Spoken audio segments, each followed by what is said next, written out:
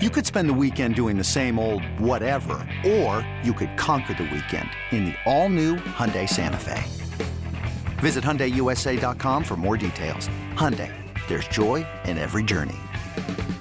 Introducing the Two-Way V4, where groundbreaking fuel cell technology meets fresh foam cushioning for the ultimate performance. With fuel cell, each step feels explosive, delivering unparalleled energy return. Paired with fresh foam, experience maximum comfort throughout the game. Its lightweight textile upper offers support and breathability without sacrificing agility. Whether you're hitting the clutch shot or locking down the opposition, the Two-Way V4 gives you the tools to play at a high level. Learn more and purchase the Two-Way for yourself at NewBalance.com. Oh boy, welcome everyone back to the post-game broadcast. I'm David Woods from Bruin Report Online, the UCLA site on the 24/7 Sports Network, and UCLA notched a really good win at home against what I still consider to be a pretty good Washington team. UCLA won 40-32. I'm going to invite everyone out there to ignore the fourth quarter. Just ignore it entirely, except for when UCLA was on offense and Dorian Thompson-Robinson was doing his thing. Just ignore it. It's going to diminish your enjoyment of this whole thing. And frankly, it's been a long road. Just try to soak this one in. This was for much of the game a pretty comprehensive beatdown from UCLA administered to Washington. Like the game opened with Washington driving down the field, but even in that drive, UCLA was forcing more discomfort out of Washington than I had really expected. They ended up converting a touchdown, and this is a recurring theme. And if you don't want to ignore the fourth quarter, it's the probably the one worrying thing. Washington was able to convert a 4th and 6 from 34 yards for the touchdown, but that was pretty much all Washington's offense did for basically the entire first half. UCLA's defense, I thought, made Michael Penix look really disconcerted. It was really odd to see if you've been watching him this year. He looked really flustered in a way that we hadn't really seen from him watching any Washington games this year. Some of that might have been the hostile Rose Bowl road environment, but I think a lot of it was what UCLA was doing defensively. They were mixing fronts. Seemed like they had that one odd one that which was the sack for Latu, where it was, I think Latu was the sole down lineman, essentially lined up as a nose, and then two guys standing up next to him. But they were just mixing and matching a lot up front, and they had to, obviously, because of the state of the defensive tackle rotation. But it worked in a real way, and it was as if Washington was just completely unprepared for it. I think you've got to hand it to the defensive staff. They had this offense really scouted, and you got to decouple it a little bit from the secondary just not being very good. But how many times did you see Washington put one of their screens together? Because that's one of the things with DeBoer's offense. They've got these screens that are really intricate. They look kind of weird. There was that one middle screen where it was to the tight end and he had to go up and get it. But how many times did you see those screens and there were 3 UCLA defenders right there to meet the screener? They really had this thing well scouted. Some of it's probably the familiarity from last year with the Fresno State game, but the defense just looked like it had really dialed into what Fresno State was going to do, and I think you have to credit the staff there. But it was a really, really good showing. And then obviously they pulled down a couple of interceptions. I thought both were kind of poor decisions from Penix, but also they were poor decisions that were deeply uncharacteristic, which, okay, he could have just had a bad game, but I think some of it was what UCLA was doing. He was throwing into triple coverage. He was throwing with pressure on him. UCLA finished with, I think it was 2 sacks. Yeah, two sacks, but there was a lot more pressure than that.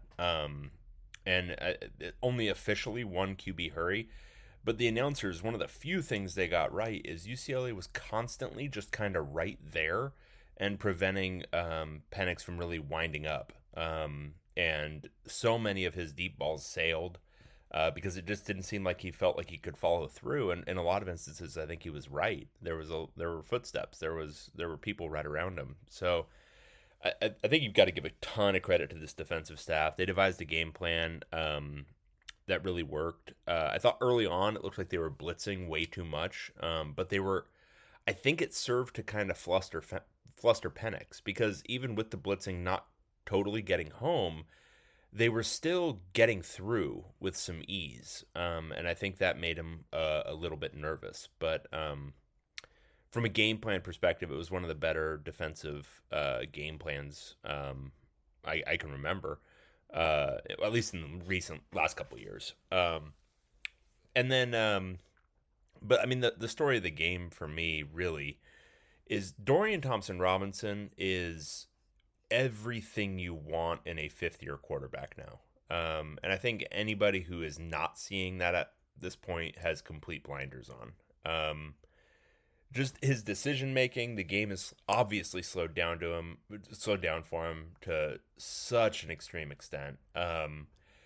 And like there's the otherworldly athletic plays and all that kind of stuff, the hurdling guys, but like that one play where he's taking it into the end zone and he just stops for a second to let the two defenders run into each other, and then he goes into the end zone, basically walks in.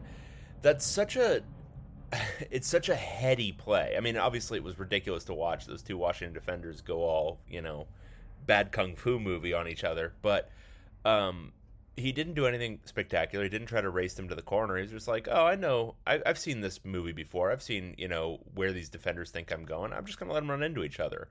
It was like, I don't know. It was like bullet time. It was like Matrix bullet time. He's just moving, by moving slowly, he's actually moving faster than everyone else. Like it's just the thought process is so much faster than everyone else on the field.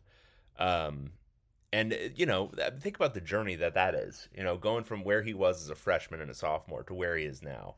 I mean, that's the best thing. Like, Dorian Thompson-Robinson is one of the best things about college football, right? Just going from that guy as a freshman and that guy as a sophomore where, he's got the empty-handed fumbles, trying to do too much, always way too amped up at the beginning of games, to basically looking like the Terminator in this game throughout the entire thing. Just stone cold, the facial expression never changing, just kind of calmly doing his thing.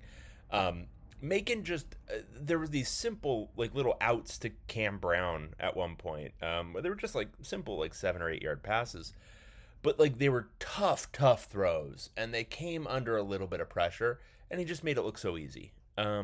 So much of the game is just coming so easily to him now, down to the last play of the game. Put the ball in your best player's hand and let him ice it. And all apologies to Zach Charbonnet, Dorian Thompson-Robinson has an argument, and so they gave it to him to throw to Hudson Habermill, and there you have it. UCLA converts and puts the game away on offense, which is what everyone is always clamoring for. Just a really spectacular game for him, and you've got to be happy for him to have kind of culminated at this point. I mean, I think he's at 11 touchdowns against 1 interception so far this year. He's running the ball at, I think, a better rate than he's ever run it. Yeah, he's at 8.1. He was coming into the night. He was at 8.1 yards per carry this year. This game will bring it down a little bit, but it does add a touchdown to the collection.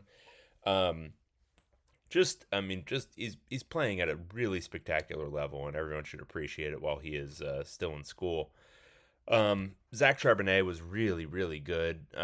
Wasn't getting much going between the tackles early on. I think the Washington defense, it did hold up for a little while, but second half obviously created a ton on the ground, caught the ball really well out of the backfield. He was really, really good, and easily could have had another touchdown if Chip Kelly hadn't gone a little galaxy brained in the first drive for UCLA. And that's the thing. So, okay, everything else besides, UCLA scored 40 points in this one, 2 of them the safety, obviously, but they had 8 drives. 8 of their 9 real drives ended in the Washington red zone or at the end zone. So to only score 38 is actually a little underwhelming. They had the ball at the UW 3, turned it over on downs. They had it at the UW 6, ended up kicking a field goal. Had it at the UW 16 and turned it over on downs. I mean, even if you just kick field goals instead of, I mean, you're at 46 points, and if you actually punch it in, and that, at the UW 3, they easily could have if they just run the ball with Charbonnet. Yeah, I mean, you're talking about a 50-point game. So the offense was gangbusters in this one.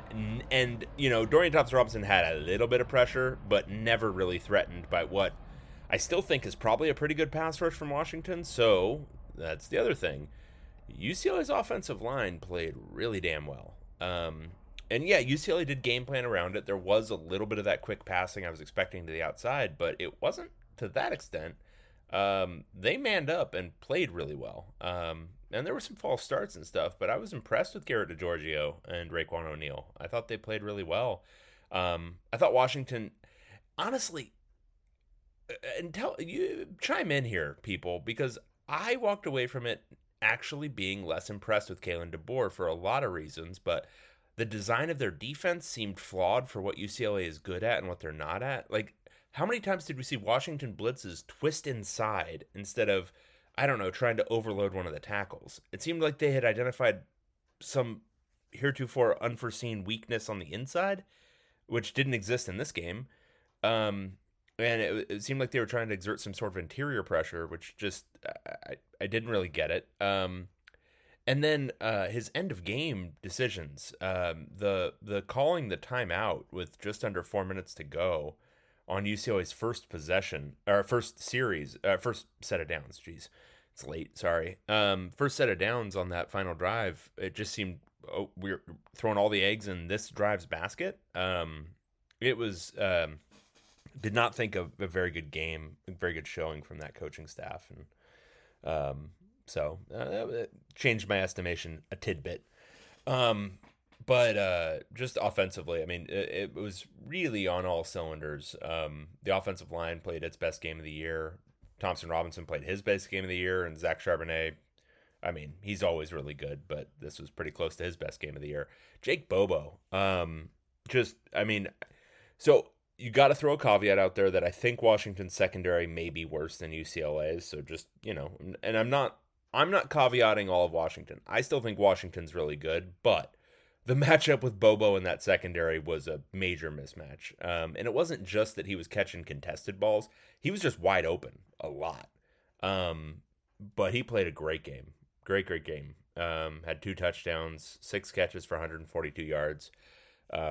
Just a really, really good performance from, again, basically that entire offense. Defensively, I think one of my takeaways is, once again, and this is just kind of, I don't know if it's just the nature of how they're playing defense or just they're not quite getting home. I thought there was a lot of pressure. It just didn't result in sacks. But I thought Penix was constantly kind of having to think about what UCLA was doing up front. And for that, you got to credit Latu in a big way. But the Murphys, I thought, were both, pretty disruptive on the outside. It's that the secondary. And, we do have to talk about it a little bit. And I don't want to belabor it because we all know the story. And frankly, I don't want to bring anybody down. But it's a concern. They, more or less, the secondary is the only reason Washington was allowed back into this game.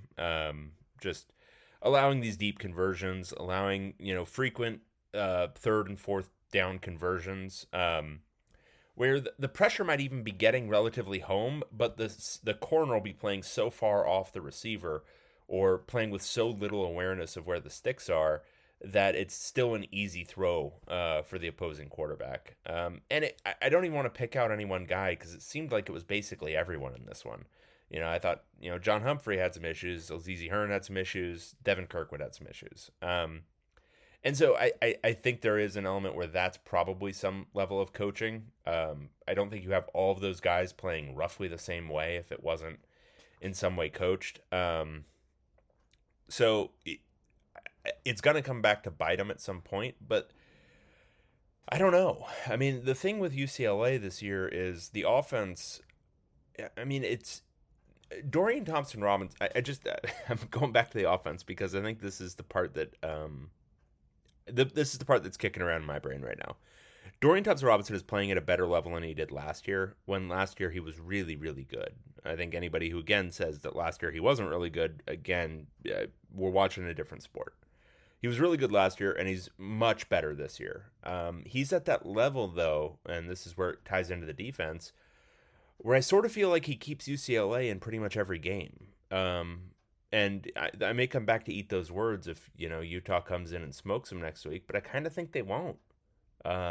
And this might be just the high of, me predicting a UW 11-point win, and instead UCLA pasted them. But even me, and I've been pretty high on Dorian Thompson-Robinson for a while, even me, I wasn't expecting just this kind of consistent level of fifth-year senior play.